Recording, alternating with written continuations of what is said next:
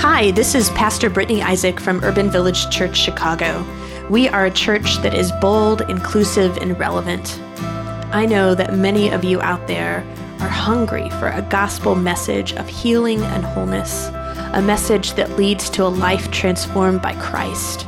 I hope that this podcast does just that.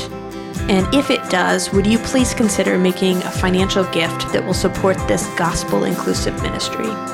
You could do that by going to urbanvillagechurch.org/give. Thanks so much and have a blessed day.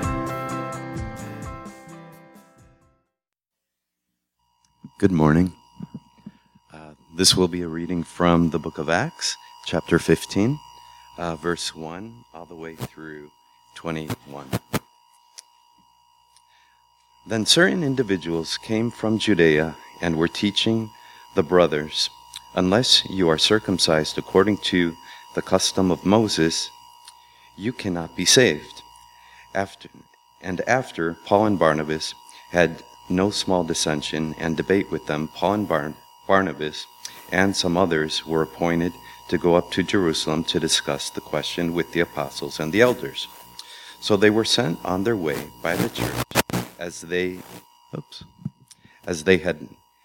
passed through both Phoenicia and Samaria, and reported the conversion of the Gentiles, and brought great joy to all the believers. When they came to Jerusalem, they were welcomed by the church and the apostles and the elders, and they reported all that God had done with them. But some believers who belonged to the sect of the Pharisees stood up and said, It is necessary for them to be circumcised in order to keep the law of Moses. The apostles and the elders met together to consider this matter. After there had been much debate, Peter stood up to them and said, "My brothers, you know that in the early days God made a choice among you that I should be the one through whom the Gentiles would hear the message of the good news and become believers. And God, who knows the human heart, testified to them by giving them the Holy Spirit, just as he did to us. And in the cleansing their hearts by faith has made no distinction between them and us. Now therefore, why are you putting God to the test by placing on the neck of the disciples a yoke that neither our ancestors nor we have been able to bear? On the contrary, we believe that we will be saved through the grace of the Lord Jesus Christ, just as they will." The whole assembly kept silent and listened to Barnabas and Paul as they told all the signs and wonders that God had done through them among the Gentiles. After they finished speaking, James replied, "My brothers, listen to me. Simon has related how God just looked favorably on the Gentiles to take from them a people from his name. This agrees with the words of the prophets, as it is written, 'After this I will return, and I will rebuild the dwelling of David, which has fallen. From its ruins I will rebuild it, and I will set it up, so that all other peoples may seek the Lord, even after the Gentiles over whom my name has been called. Thus says the Lord, who has been making these things known from long ago. Therefore, I have reached the decision that we should not trouble those Gentiles who are turning to God, but we should write to them to abstain only from things polluted by idols, and from fornication, and from whatever has been strangled, and from blood. For in every city for generations past Moses has had those who proclaim him, for he has been read aloud every Sabbath in the synagogues." Peace be to God.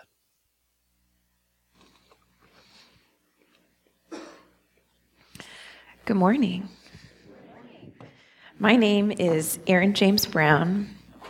I am currently serving as the interim pastor here at Urban Village Church, Edgewater. Yeah, This is like my third Sunday here, and I'm real excited about it. Thank you so much. It takes a church to make church happen. You all showing up, greeting, reading, welcoming, and that's what we do here, is be the church together.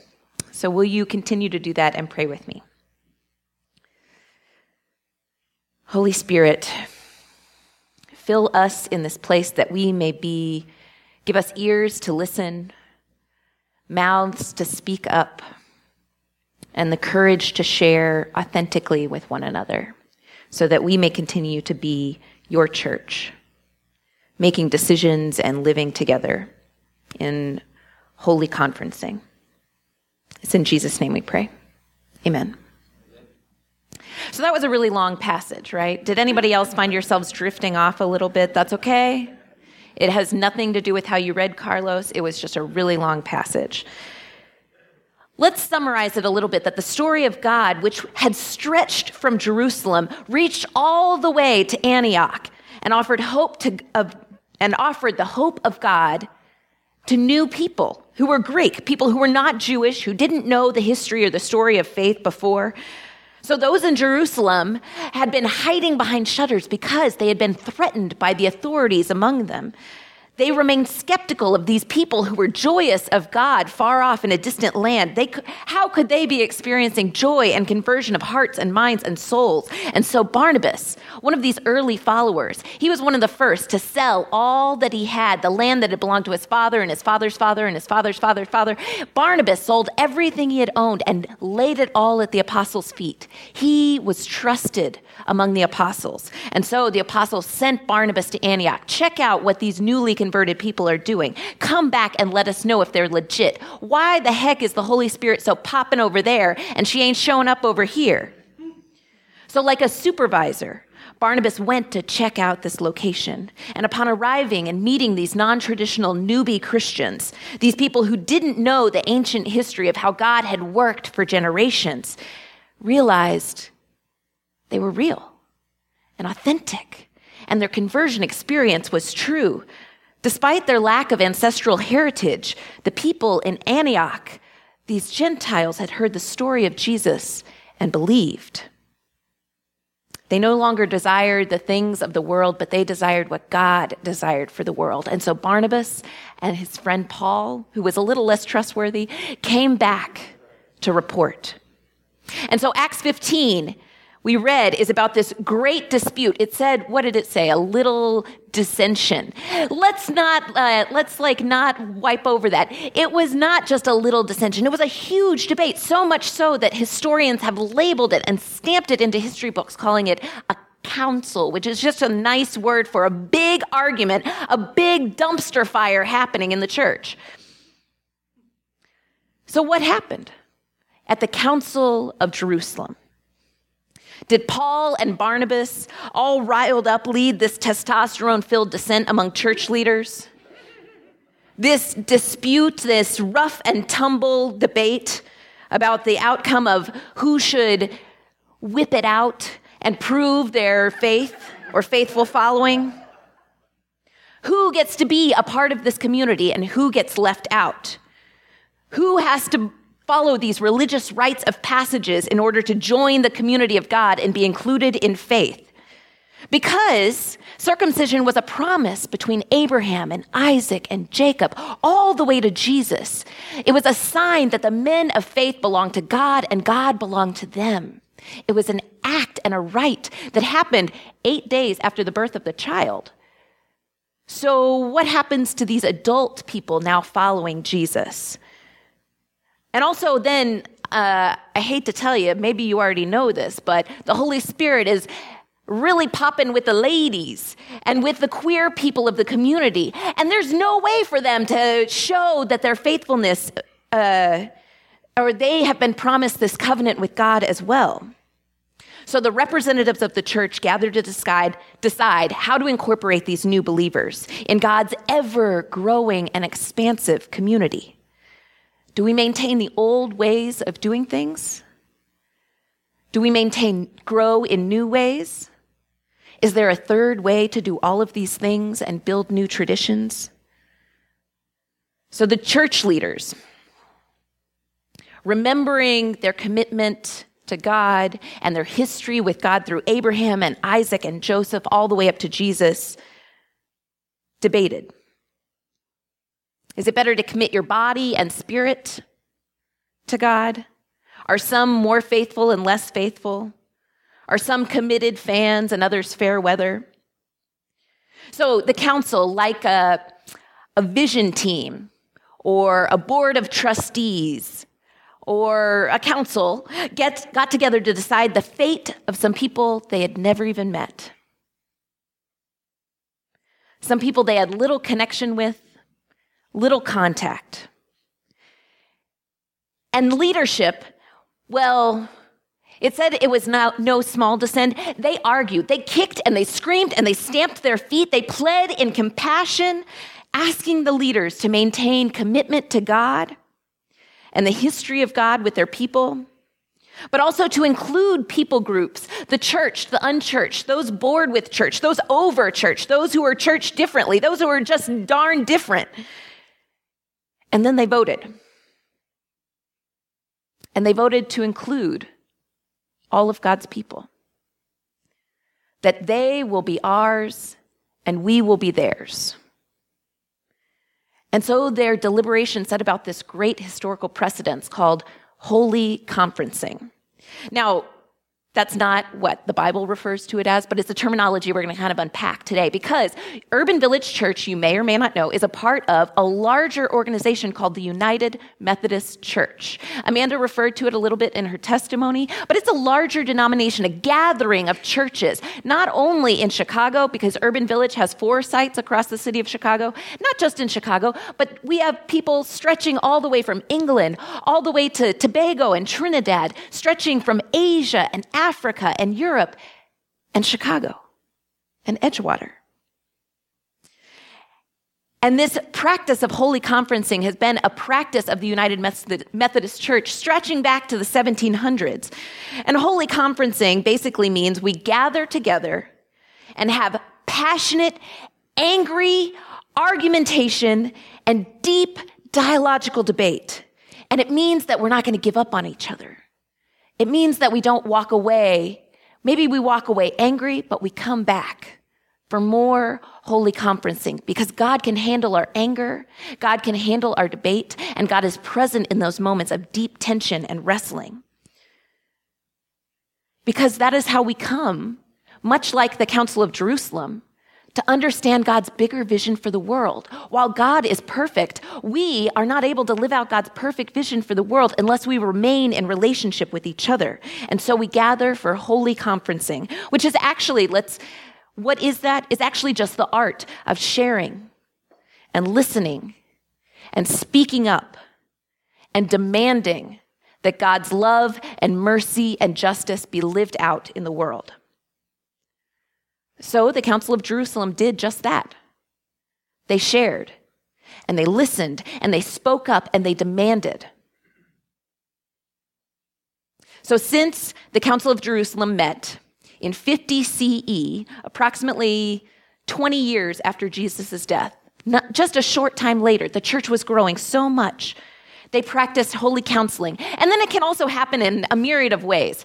So there are what theorists say 2 different types of how churches gather.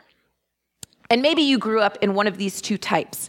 There are the types of churches that gather together and have holy conferencing just in their local community. And they say, we here are going to vote and decide what we are going to do as a church. Your vote matters, your vote counts, and you have a voice here. And those churches are called congregational churches. They live and exist together.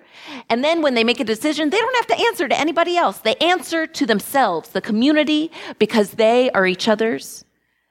And they belong to one another. And lots of congregational churches are like the Baptist church I grew up in, or the United Church of Christ is a congregational church. Then there's another form of churches, and those churches believe that while we are a body here together that makes decisions together as a community, we are each other's, we also belong to this larger organization, and we send delegates, representatives from our community, to go and vote on bigger legislation so that we belong not just to each other, We belong to the church down the street. And we belong to the church in Africa and the church in Trinidad and Tobago.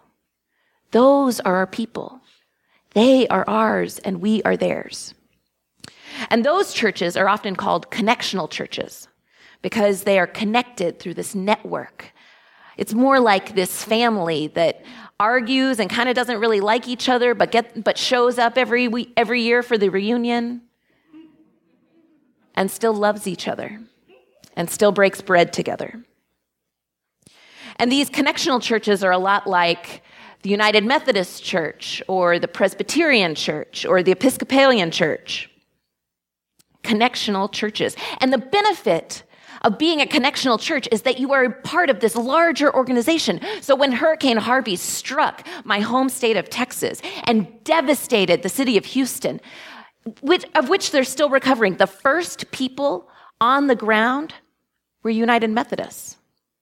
United Methodists who had been invested in and money that had been given from United Methodist churches like ours went and shared food for the hungry and gave water to the thirsty and shelter to those who were now experiencing homelessness. So being a part of a connectional church means we get to share even more. But being a part of a connectional church also has its downsides because we are theirs and they are ours. It means that we also aren't moving as fast as we like. While UVC believes that who you are is important to God, your gender expression, your gender identity, your sexuality are all celebrated here and by God. Who you love is who we love. That is what Urban Village Church stands for and always will. But it does mean that other churches in the United Methodist Church have not caught up to the Holy Spirit fire that we got going here. Not everyone in the United Methodist world believes that LGBTQ people have rights. And yet they are still ours, and we are theirs. In 2016, the United Methodist Church delegates conferenced together, and they debated. It was fierce, and it was hot, and it was messy. There were protests going on and people taking bread and ripping and tearing and smashing and gnashing their teeth because they wanted people to know that God loves everyone. And you know what they decided in 2016? Absolutely nothing. They were going to wait, defer decision until later. And so in 2019, the delegates will gather again to discuss and deliberate. There will be more weeping and gnashing of teeth, not the kind of hellfire brimstone, but maybe some people think that's where we're going. But we will also be there, pushing our brothers and sisters and gender non-conforming siblings to say, God loves all. God is proud. And so we have power in that system because we are theirs and they are ours. But also being a connectional church is really messy. Because you may or may not know this, but our United States Attorney General, Jefferson Beauregard Sessions, the most Southern name you could ever be born with, he is ours. We are his. He is a United Methodist. On June 18th, a group of 600 United Methodists got together and filed a complaint, which is actually just like a calling out of one of our siblings of faith to say, what you're doing is not right. We are holding you accountable to God's standards. And you know what? Because we are United Methodists, because we are Jeff Sessions and he is ours, we get to call him out and file a complaint to say, what you do by separating families who are migrating to the U.S. looking for asylum is child abuse. And it's not what God wants for this world. It's messy, being in community with others that we differ from. There's conflict and tension and anger, and there's also God. Because we are God's and God is ours. So it means there is power in conversation, power in complaint, power in debate and fierce dialogue. Being connected means that we have the power to transform, but being connected means we also have to be in authentic relationship with each other. Because being in authentic relationship means we've created this brave space where people can share, where people can be humble enough to listen, where people know that when they speak up, their voice will be heard, or if it's not heard, someone else in the community will amplify it and make sure that it's heard. And so we can do better and be better and make God proud and keep extending God's radical welcome. That's what being a connectional church means. So the Council of Jerusalem voted. And unlike in 2016, they voted, they made a good decision, and it stuck. They voted to include all of God's people in God's community. And so we here at Urban Village Church do that as well. All folks are welcome. Whether you sing like me and a little off key, or whether you sing beautifully, you can eat at this table too. We don't judge you by the color of your skin or what lies or does not lie between your legs. We don't judge you by who you love or the amount in your bank account or what size jeans you wear or what size body you have. You are welcome and celebrated for who you are in this community because you have the power with your voice and your listening and your speaking up to change this community and make us more like God wants us to be. So, much like the council, we don't exclude new ideas here at Urban Village Church. And we don't call those who speak up regularly annoying and tell them to be silent. But we welcome challenge and questions. We are energized by the possibility of revitalization and regeneration, growing of new churches. But that also means that, so there are lots of ways to do this, to do like not so, what was it called in the text?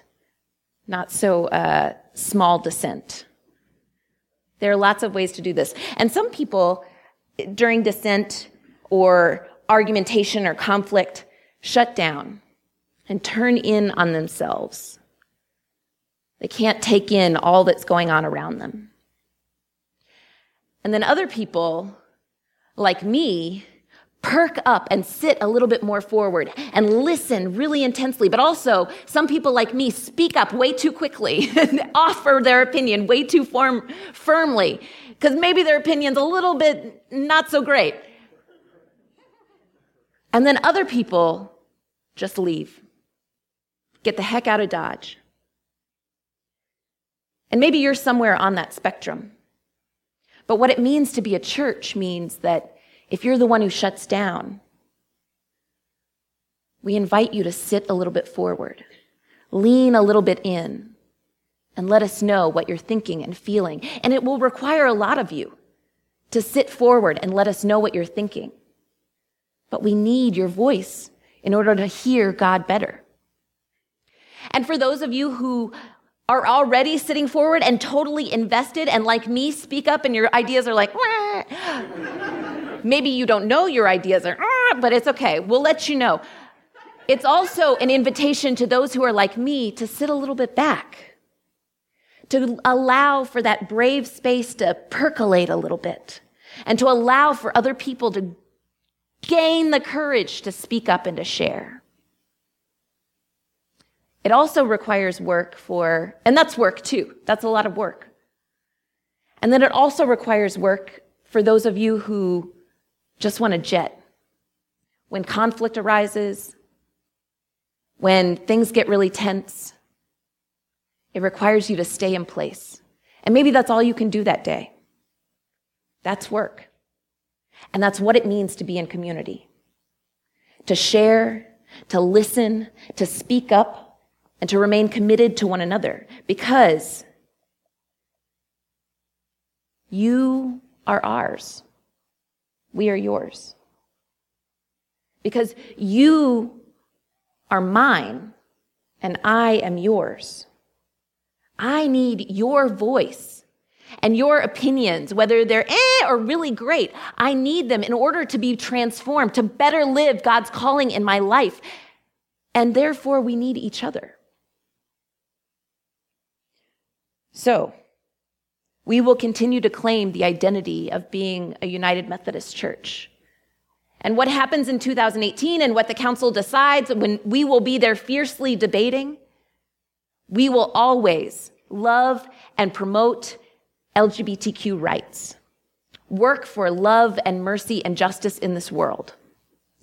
And we will also know and recognize that the Spirit moves in mysterious ways in other churches, and we will continue to push for love and mercy and justice in more ever-expanding places. But we will also remain here with each other, pushing and loving and encouraging one another to share, to speak up, to act, and to listen. Because we need each other. Because I am yours and you are mine. Will you pray with me?